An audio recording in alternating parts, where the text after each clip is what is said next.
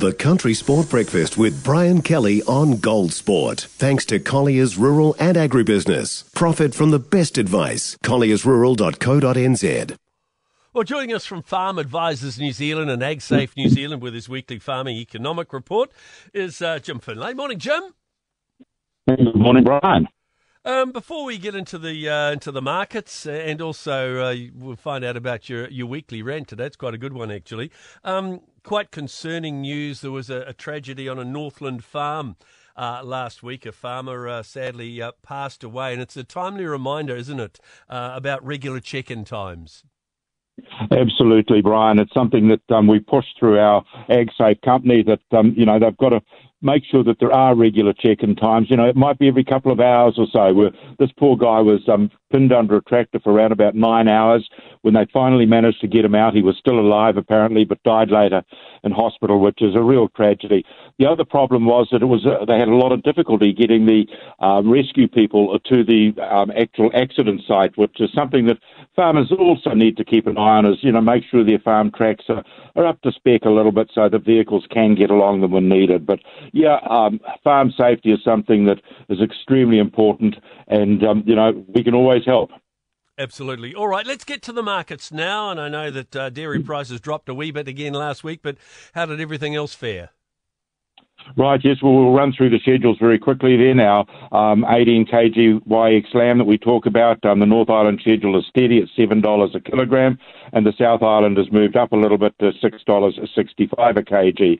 The 21 kg MX mutton is steady at $4.20 in the north and $3.50 in the south.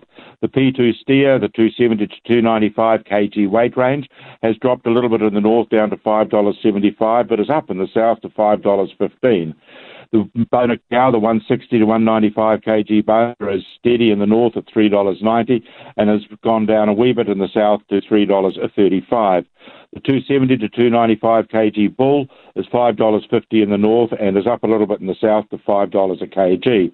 The 60 kg AP venison that we look at, the North Island schedule is steady at $8.85, and the South Island has slipped a wee bit to $8.80 a kilogram. And as you mentioned, Brian, there's the GDT edged back a little bit by 0.7%, but there was moderate volumes on offer, so we've got to put all that into context. But the Chinese market is still a little bit sluggish, sort of coming back. Whole milk powder did move up a little bit, but cheddar had a big fall. But reading some of the other international dairy market prices, they're not quite as gloomy as what the GDT actually was this last week, Brian, so there is hope there. That's fantastic. That's encouraging news. So, I believe you're a big fan of Clarkson's Farm and watching Jeremy Clarkson, who knows stuff all about farming from Diddley Squat Farm. But it's quite interesting regarding legislation and local planning that you've picked up on it. Absolutely, Brian. I suppose quite a few of the listeners have watched Clarkson's Farm. It's rather hilarious, and he really has a very sort of subtle and dig at a lot of the planners and a lot of the systems that are out there. And one of the ones that I did like was the other day that he had to get a bull onto the farm for some mating, and if he put the word danger bull on the sign on the paddock, he was admitting that the bull was dangerous. Whereas if he just put beware of the bull, he was okay. Strange rules and regulations. Apparently he's rallied the local farmers, though, who are all losing a fair amount of money because of prices. They are, and he has, and they are. And he's got a produce market or shop on his farm, and where they're allowed to sell locally made grown stuff. And he's also got a restaurant that he's been wanting to set up. But the restaurant failed the planning application, which was rather sad because they'd done a damn good job at sort of doing it.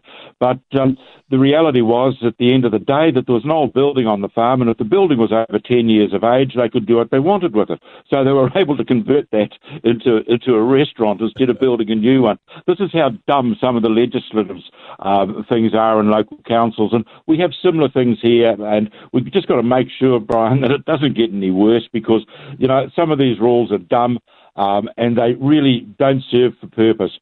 We have some good regional councils and local councils here, but, we also have the opportunity for a lot of this nonsense to sort of carry on. And then we look at what's happening out through Europe, and some of this comes out of there where the real green environmental lobby have pushed to introduce some draconian rules, particularly around nitrogen caps. And the great thing was they had 2,700 tractors in the middle of Brussels the other day protesting against all these things. That's a lot of tractors, Brian. That is a hell of a lot of tractors. Just imagine if that happened in the middle of Hamilton or Auckland. Absolutely. Well, I doubt whether we'd get that many here, but, we could certainly try. But it locked up the middle of Brussels, which is one of the major centres. Well, it was where the European Union headquarters and things are. So, yeah, it was pretty impressive. I bet. Hey, Jim, nice to chat, mate. We'll do it again next week. We will. Thank you, Brian, and bye to the listeners. One of the scariest things you can hear as a parent is quiet. But if you do get a little quiet time, have a listen to The Parenting Hangover. It's not scary at all. If I bump into a couple and they have a boy and they have a girl, and I'm like, boy, girl, snip. You've got a boy, you've got a girl, get the snip. You're done. You get to figure out what it's like raising a girl, you get to figure out what it's like raising a boy, save yourself a ton of stress and money, you've got your perfect little family. The Parenting Hangover with Clint and Jordan. New episodes every Thursday on iHeartRadio or wherever you get your podcasts.